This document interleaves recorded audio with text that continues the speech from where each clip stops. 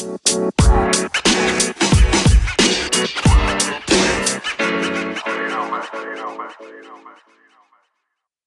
with my good friend and colleague, Enrique Espinoza. He is currently a PhD candidate in the ESC program here at UCR, so Education, Society, and Culture program at the Graduate School of Education.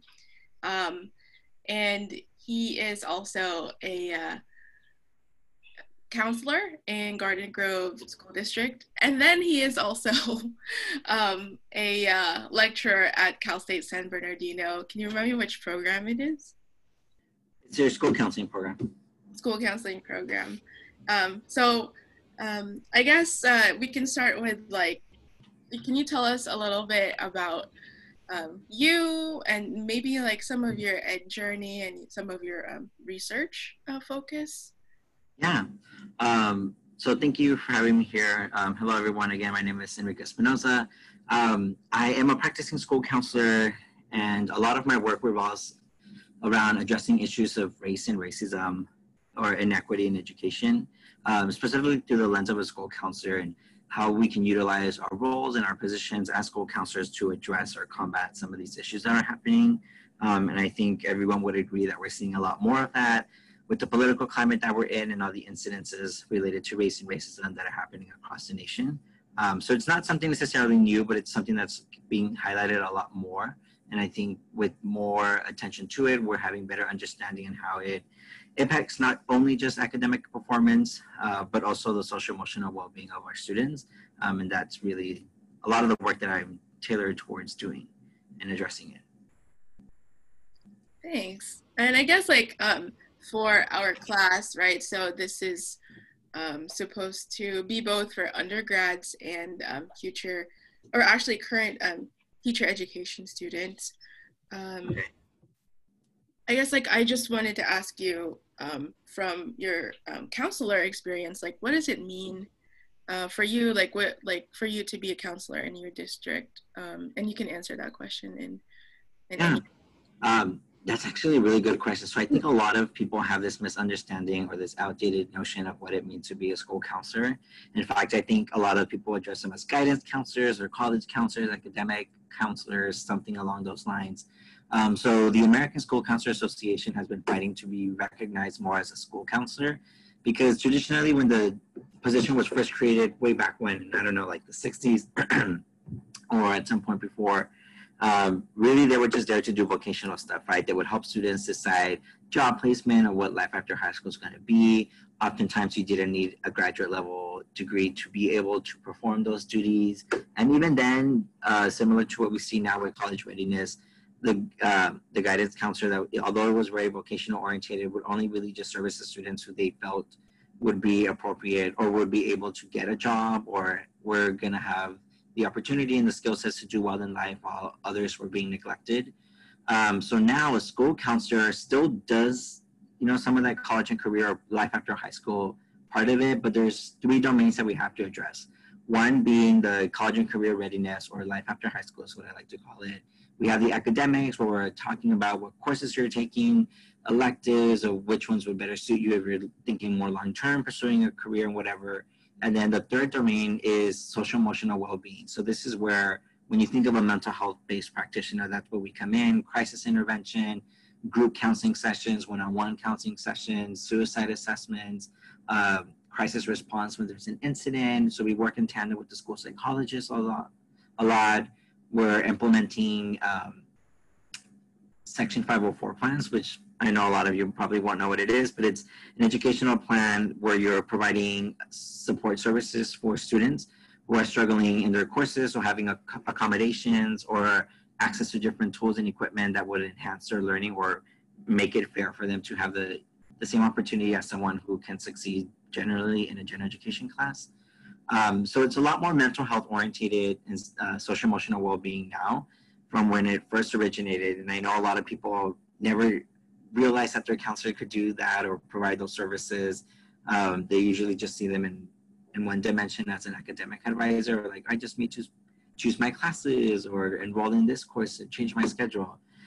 So part of the fall, right? It does fall on some of the school counselors who aren't advocating for the role and making it more aware of what exactly they do, as opposed to just going by and just doing scheduling and stuff like that. I hope that answers your question. Yeah, no, thanks for that. And so I guess like for clarity, right? The big, like, what is it? What did you say? Like the big three roles? Domains. Yeah. So Domains. we have college and career readiness, we have academics, and then the last one is social and emotional well-being. Oh, thank you so much for that. And and I guess like this might be different for each school, right? And I'm asking for the people who, you know, like had different experiences. Like my counselor never asked me about my socio-emotional health. They were more for the academic advising part in college and career readiness. Is there a certain place that we would, like, are you different from that person who schedules our classes? So in my district, we do both. So we'll meet with you, we schedule your courses, help you register for next year, but we also have to do guidance lessons plans where we go into the classroom and talk about like recognizing stress or managing stress, or like these different workshops related to social and emotional well-being. And I think that kind of is an opportunity for us to let them know, like, hey, like, yes, we can help you with your academics and your schooling, but remember, like, we're here to support you in this capacity. And I don't think most districts recognize that, and I know there's still a lot of work where like even administrators and teachers don't know what the role of a school counselor is, or they misunderstand it. So what we've done in my district, at least at my school site, is at staff meetings, we'll do a quick like overview of what our counseling team does, what we provide, so that way teachers are aware, like, oh my God, this student is expressing like suicidal thoughts, or they're having a hard time, or I'm noticing a change of behavior, that they know that they can use us as a resource and refer the students to us, so that way we can work with them and see what's going on. That's so awesome. Thank you for clarifying that for me and for everyone else. So, and then this has just popped up out of nowhere. Do you consider yourself an educator in that counselor role? I do, and what we discuss I guess we are known as school-based mental health professionals, along with the school psychologists, or school social workers. So I still consider ourselves part of the education team. We talk about academics. We have to understand how education is important, how the different structures that are placed in schools to benefit others versus, a dominant group and whatnot. And especially because a lot of the times we're the ones who are helping students choose their futures, right? Like, where do I want to go after high school, or what classes do I want to take? To some extent, a lot of us unfortunately act as gatekeepers in allowing them access to certain courses and knowledge. So definitely still see ourselves as educators, because we're working in the schools and we're still doing work related to education on top of mental health. Thank you so much. And then you mentioned another thing, and this is like another clarifying question. And you mentioned your role is different from that of a school psychologist. Yes. So, yeah, so a school psychologist is there to work primarily only for special education students, right? They're hired because special education laws require that a school psychologist is present, whereas a school counselor works more broadly with the general population. So we'll work with all of our students, including special education students, right? But what we do with them will look different than what a school psychologist is doing. So we're working with all of our 9 through 12 students, whether you're in special ed or not, whether you're ELD, whether you're AP and honors. We're helping them select courses. We're helping them apply to college, financial aid. So we see the different aspects of the domains that are being implemented, whereas the school psychologist is there just to work with the special education students, right? They'll do assessments for special education. They'll create their individualized education plans, also known as an IEP. And they will, when need to or asked upon, engage with the general education population. But more often than not, in my experience, they tend to just be there with special education, and that alone is a lot for them because they have a handful of students, and then they have to provide more one-on-one and individualized attention to them. Whereas the school counselors, we do have a lot of students on our caseload, but we usually have like 4 or 5 of us at a school versus just one school psychologist at a school site. Oh, wow. Thanks for that. And I guess like you brought up something that, you know, I was going to ask you next then. You mentioned IEPs, which are individualized education plans. Mm. And this is just to like make sure I understand too, right? IEPs, and that is done, and I think this is based on the Klingner and Harry article. That's done like mainly by the school psychologist, but in conjunction with a team that the student, like the teacher, the school counselor, the parent, right? I guess I Yeah. would ask you about that now. Can you tell us more about an IEP, and then how that fits into like the referral process, and then our main topic about like ability. Yeah, so an IEP is an individualized education plan. So only students who are receiving special education services or who qualify for special education services um, would have access to an IEP. So I do want to mention, earlier I talked about a Section 504 plan. That's something what a school counselor would do versus a school psychologist. They do an IEP, an individualized education plan, but the process mirrors each other. So when we're looking about that article about the process that it takes for the referral and being evaluated, the two mirror each other. But real quickly before I move forward, an IEP, right? So we're talking about a student with special education services. They need modification of the curriculum. So in other words, they're deemed as not being able to succeed in a general education class with the way that the curriculum is presented to the general masses, right? They need it to be cut down or go at a slower pace or modified in some way or another, which is why we call them individualized education plans, because what it's going to look like for one student is not necessarily going to mirror that of another.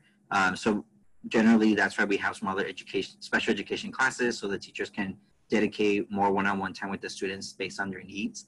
Whereas a Section 504 plan, that's something that a school psychologist would typically do at the secondary level. And these are just doing an assessment of the student. Yes, it can have an impairment or a disability like autism or something like that, but it's not necessarily impacting them to the degree where they need to have their curriculum modified.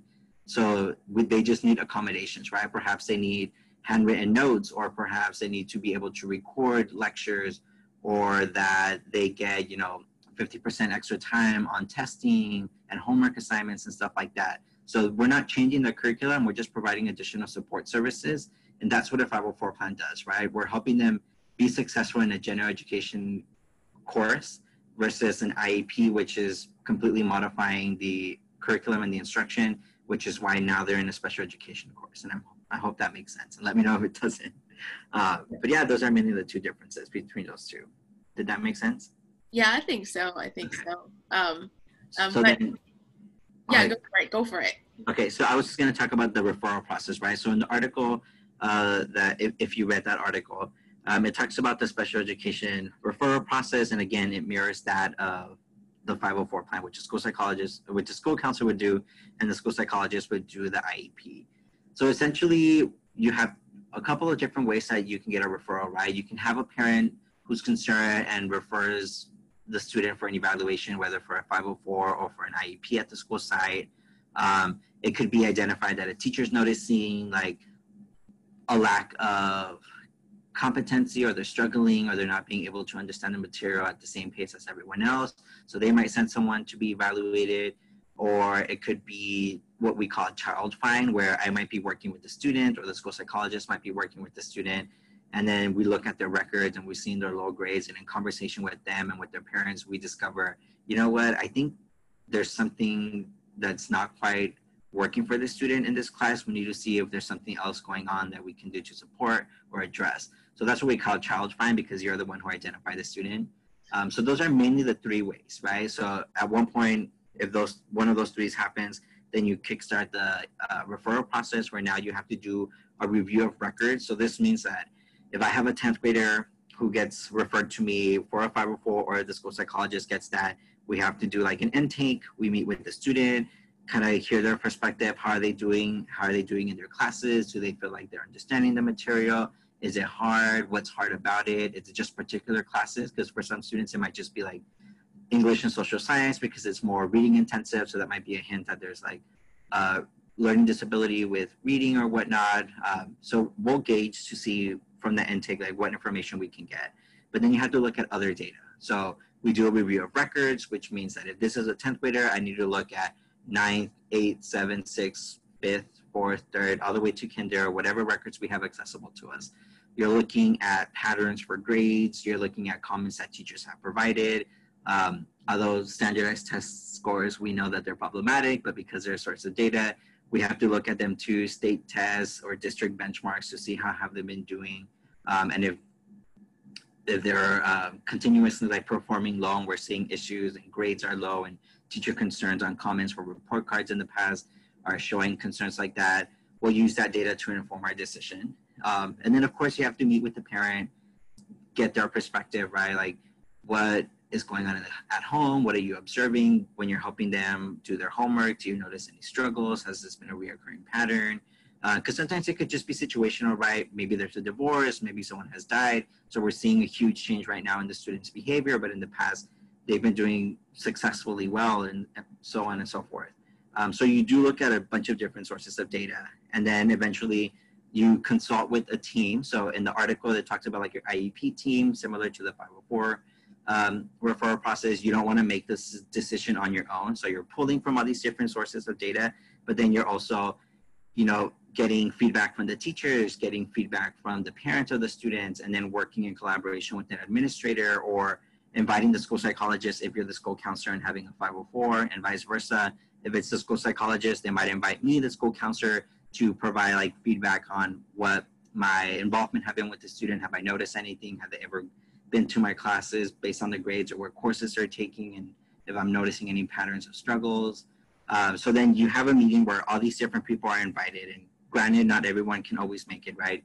Teachers have to teach in the morning or leave after school, but you try to get at least their feedback via email or to some degree a survey or something. So that way when the whole team meets, you're able to present the different data sources and have a conversation with everyone, right? And then essentially you're the lead for whatever it is, whether it's a 504, an IEP, and then based on the data, based on the discussion, you'll throw the suggestion and be like, it's my understanding, right, that, well, the school psychologist could do the assessment and be like, they have specific learning disability, or they have emotional disturbance, or they're suffering from autism spectrum disorder. So that's another key difference where a school psychologist can diagnose or label them under one of those 13 categories to qualify special education, whereas a school counselor doesn't, because we have the training to recognize patterns, and we might, you know, not predict, but suggest that they might be having X, Y, and Z, but we can't name it that because we're not clear through our credential to diagnose, right? Whereas a school psychologist can. So in this IEP meeting, they need to have one of those 13 diagnoses. And again, it's like autism, specific learning disability, emotional disturbance. There's a handful of other ones that I'm like blinking out, traumatic brain injuries, stuff like that. And the school psychologist would then identify the student as qualifying under one of those 13 categories. And then you'll have a discussion. Does the team agree? They do. And then because you're seen as the expert in your field, right, whether you're the school psychologist or the school counselors, then you start discussing accommodations or modifications, right? Perhaps they need this to be done. Perhaps they need that to be done. And then you'll ask the team as to consult. Do they agree? Do they not? Do the parents and the student feel like this is sufficient, or do they feel like they need more? And sometimes they'll be like, oh, that's too much. Like, I don't think my son or daughter needs that. They just need a little bit of this. So really that meeting is a big team effort where you're trying to draft, what is this going to look like? What is the IEP going to look like? What is the services that the school is going to offer, or the modification of the curriculum for the student to be able to be successful in that class?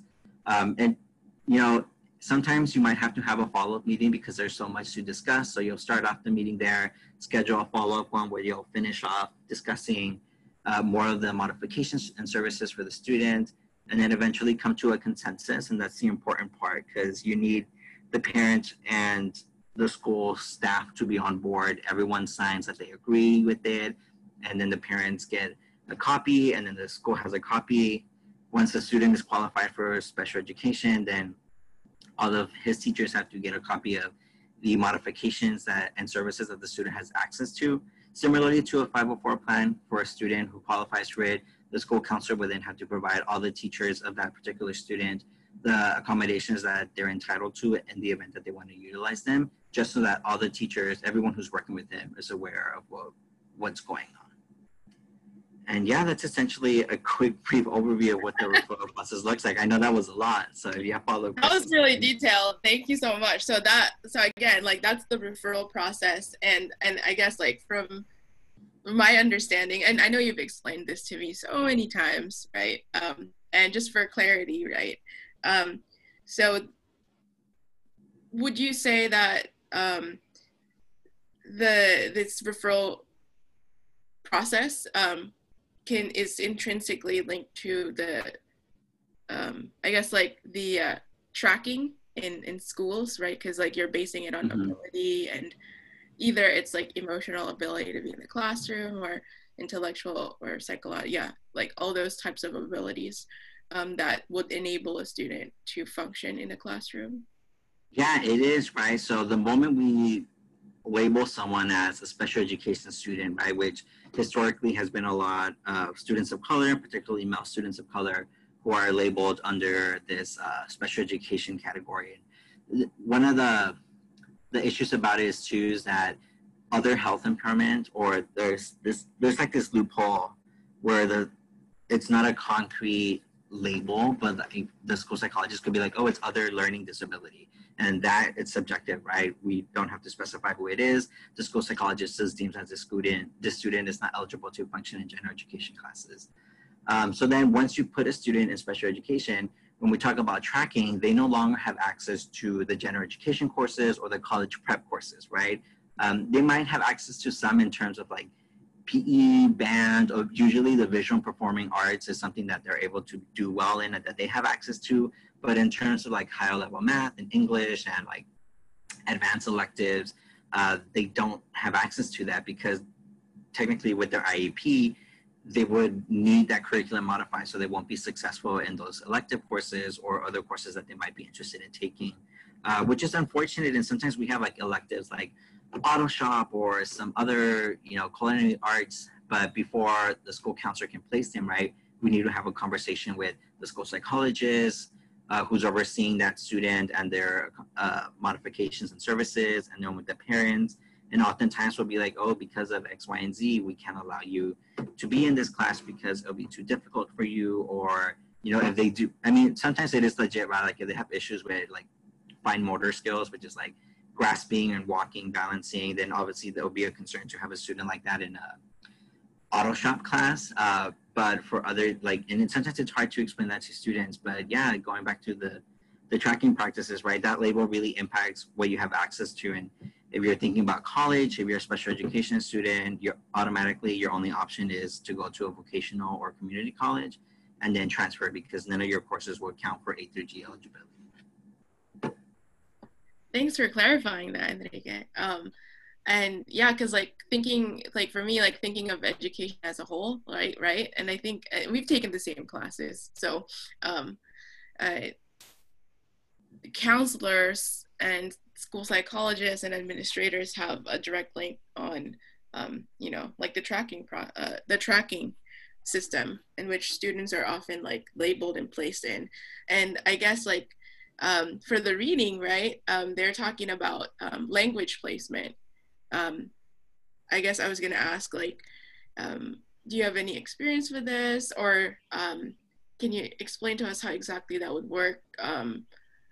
Because they talk about bilingual assessors, and I don't know if I've experienced this as ESL immigrant student.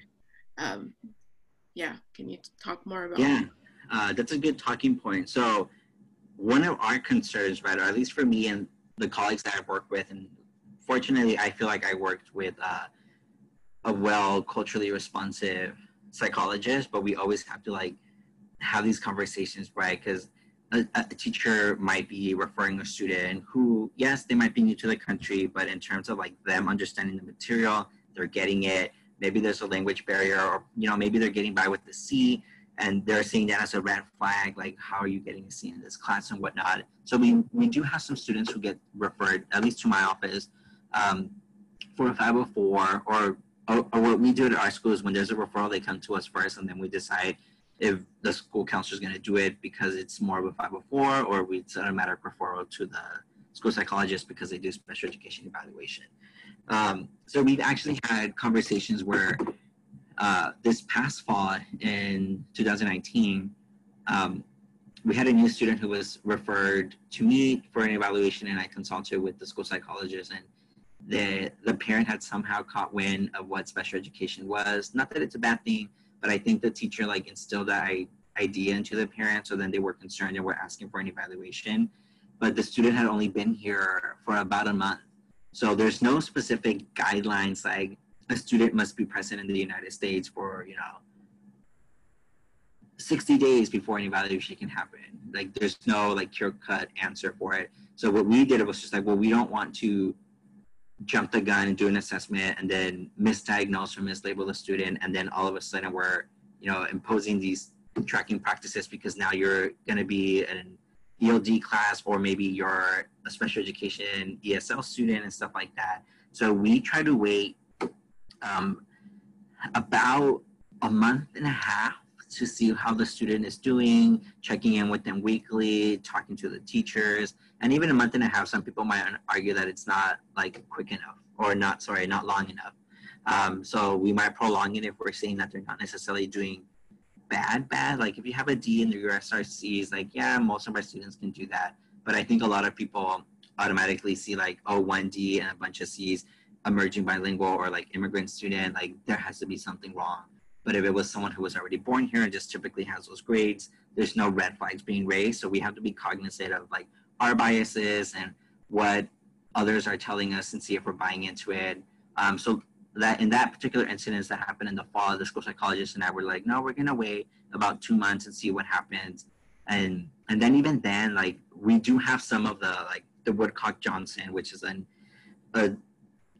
what's that? kind of like an IQ or like an intelligence test, right? That is typically they'll use on students to gauge like where are you at, where's your competence level, are you now special education? So it's typically something the school psychologist would administer.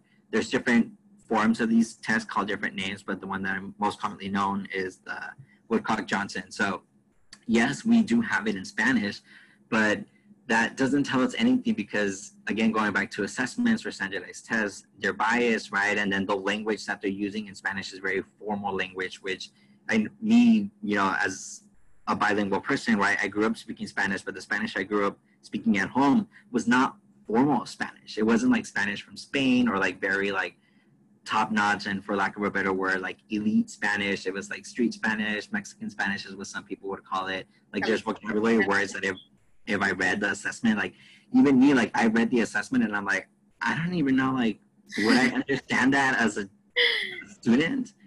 So there's a lot of biases in that. And that's what also makes us nervous, which is why we want to wait, right? Like some people are like, oh, but you have it in their language. I'm like, yeah, we have it in their home language, but just having it in their, and I use home language in quotes because, again, yeah, I grew up speaking Spanish. I still speak Spanish, but some of those words are so like formal that if I wasn't from an upper class or a particular country that utilizes Spanish in that way, to me, it wouldn't make sense, right? So we try to be careful with stuff like that. And that's what the article talks about when talking about emerging bilinguals or English language learners, the issues and how they're easily misdiagnosed or labeled as special education, how they're not properly given an assessment, even if it's in their home language, and how more often than not, they're not given the benefit of the doubt. They just go through X, Y, and Z and be like, hey, you meet this category, you meet that category, you're a special education. And then all of a sudden we've shifted their future in education because now we're putting them in a program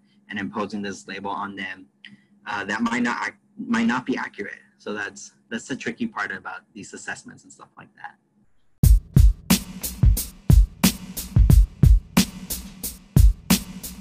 Yeah, and I guess like while you were talking too, right? Like I remembered like this video by Jamila Lysacott about the different types of Englishes. And I can even see the things that the framework that you're talking about like biases in the tests and even in English, right? Like for folks who speak African American vernacular English, or for folks who, are just not exposed to like standardized, I guess like WASP English. Yeah. Like, from like low income areas who don't necessarily speak that way in their homes. So lastly, right, because like I've been listening to you for like 30 minutes now, and I really like it.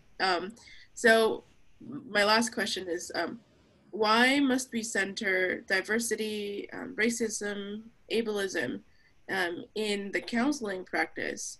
Um, because like, you mentioned that like you're being cognizant of being culturally responsive in your own district, in your own school, but some folks might not be able to, some folks are not able to think that way or are not culturally responsive.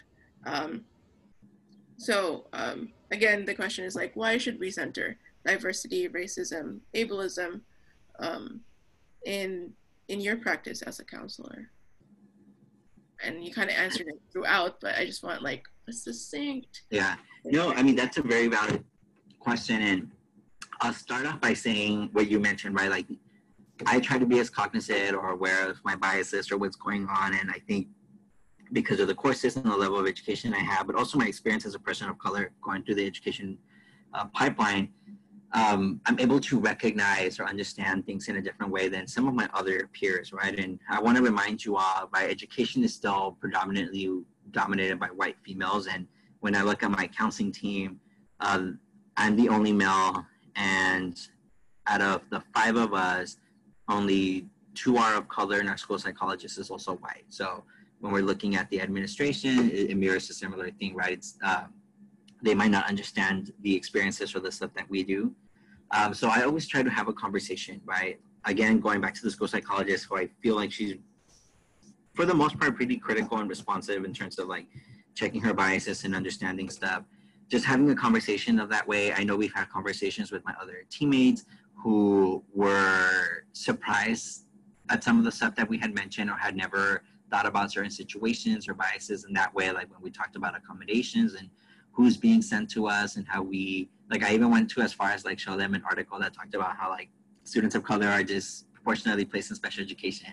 And for some of them, they were like surprised. So then we were like, oh, well, let's look at our numbers. And to no surprise, we looked at our numbers, and a lot of our students are students of color, right? And particularly if we're looking at gender, a lot of them were male students. So just starting with little conversations like that, right? The first time around, they're not always going to understand it. I know some of my colleagues, like, okay, I hear you, I get it, but like they always try to like have a rebuttal for it. So just having the conversations over and over again can help them be critical. And then all of a sudden, they'll be consulting with me or the school psychologist. Although that can be taxing, right? Because then they see you as like, why do you have to go to the person of color to help you understand this? Like I've given you some resources, continue to work on your own and whatnot. But that connects to the importance of being able to take all of these into consideration when we're working as school counselors. One, the way that we approach conversations with students of color when they're choosing courses, right? If I have an African-American male who's like, I want to take AP English Literature and AP Psychology, am I responding differently, verbally or non-verbally, as opposed to my white or Asian American student who might come in and be like, well, I want to take these advanced courses. And I'll be like, yeah, the tone that I'm using when we're meeting senior year and talking about college options, am I, we have to be cognizant about race and gender, because then when the students are telling you that they want to apply to this school or to that school, are you providing them that information, or are you just assuming like, okay, you're going to go to a Cal State, so we're going to skip the whole conversation about the UCs and the private schools. So I try to be as fair as possible, right? Usually with those meetings happen, I always have like my a sticky note posted on my computer screen to remind me, like, check your biases, talk about all the different systems, even if the student is not planning to go to a UC, like provide that information for them, right? So that we're talking about community college, the Cal States, the private schools, the UCs.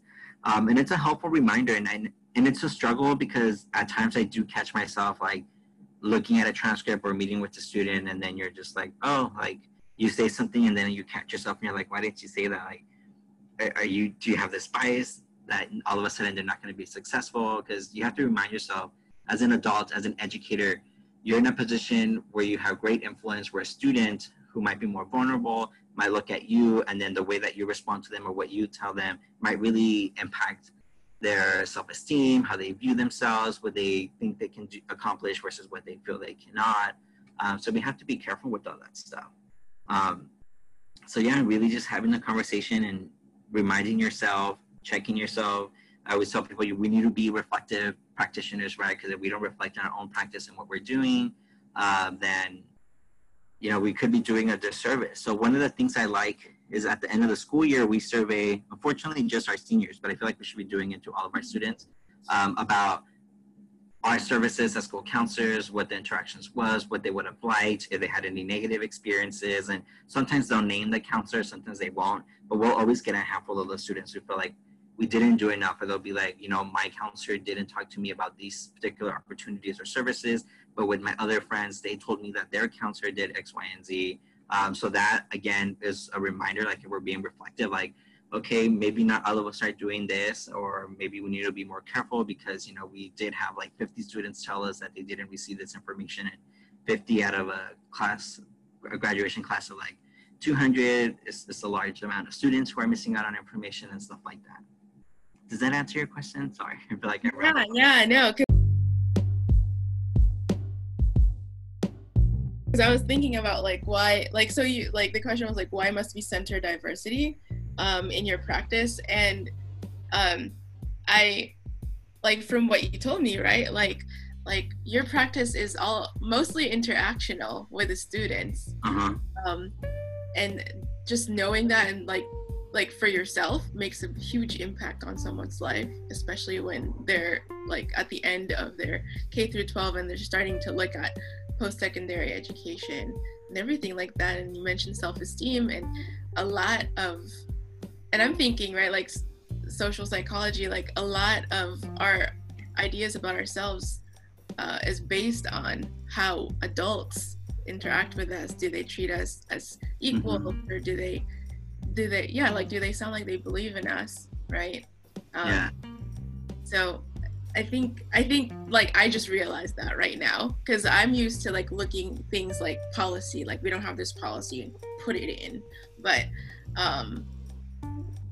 with my conversation with you today made me realize even more how, like, even if we don't have policies for like all counselors have to be culturally responsive, it's just like fostering a culture where social interactions, like, you don't necessarily need policies for that, but as a practice, as your lived daily experience and how you interact with the students, that comes like that sometimes just makes a difference, right? And I'm not saying we shouldn't have policies, right, but I'm saying it's an all-around like approach for really recognizing that society is diverse, and I guess like we have to, like, in order to actively combat ableism and even like anti-Blackness, right, in our schools, sometimes it just starts with our own framework and our own interactions with people. Yeah, and then sorry, I'm just gonna mention a couple things that reminded me. The American School Counselor Association just have a clause where they argue that we should be social justice orientated, right? So when we're seeing practices of discipline happening, right, and oftentimes you'll have students, like, one of the reasons why I'm doing the work that I'm doing is because of the experiences that my students in the past had experienced with teachers using colorism in the classroom to tell them who's pretty, who's not, saying things about who's going to be successful and who's not. And she's like, if you're she was telling the Latino students that they weren't going to be as successful as her students. One went to UCLA and the other one went to Yale. So like stuff like that. And even with like queer students, right, where administrators are threatening to out them out to their parents if they want to run or, win a formal king because they're female presenting and stuff like that. So as a school counselor, we're working with the students who are coming into our office who are in distress, and then we have to work in collaboration with the administrators and the teacher, like, how do we address this? How do I help the staff understand that what they're saying is rooted in racism and how it's offensive and impacting the social emotional well-being of our students, to the point where with that particular trans student who they wanted to out, I partnered up with one of the Gay Straight Alliance teacher advisors, and we partnered up with the Orange County LGBTQ Center and facilitated a safe zone training to inform our staff about the languages that we're using and how sometimes we don't know what we're doing is impacting our students. And it was very empowering because we worked with our students who were part of that club that wanted to be co-facilitators. So they would run the workshop with us. They did the activities with the teachers. They self-disclosed some of their stories because they feel comfortable sharing it. They provided us examples that happened at the school site without naming the teacher, so that they can see like this isn't something that we're reading that happened in another school, but rather these are our students who are telling you about their experiences at our school. And that to me was super empowering. So again, we have to utilize our position as a school counselor to not just understand the impacts that it has on their social emotional well-being, and yes, we have to work with the students to address some of these issues and process the information that they're experiencing, but also working with the larger system in our school to provide a positive school culture and climate that is eventually, hopefully, anti-racist and more supportive and welcoming to all of our students. Although that work is hard because you will have teachers, and I've had teachers come by my office like, you guys are softening up these students and blah, blah, blah, blah. And not everyone's going to get it, but the work has to continue.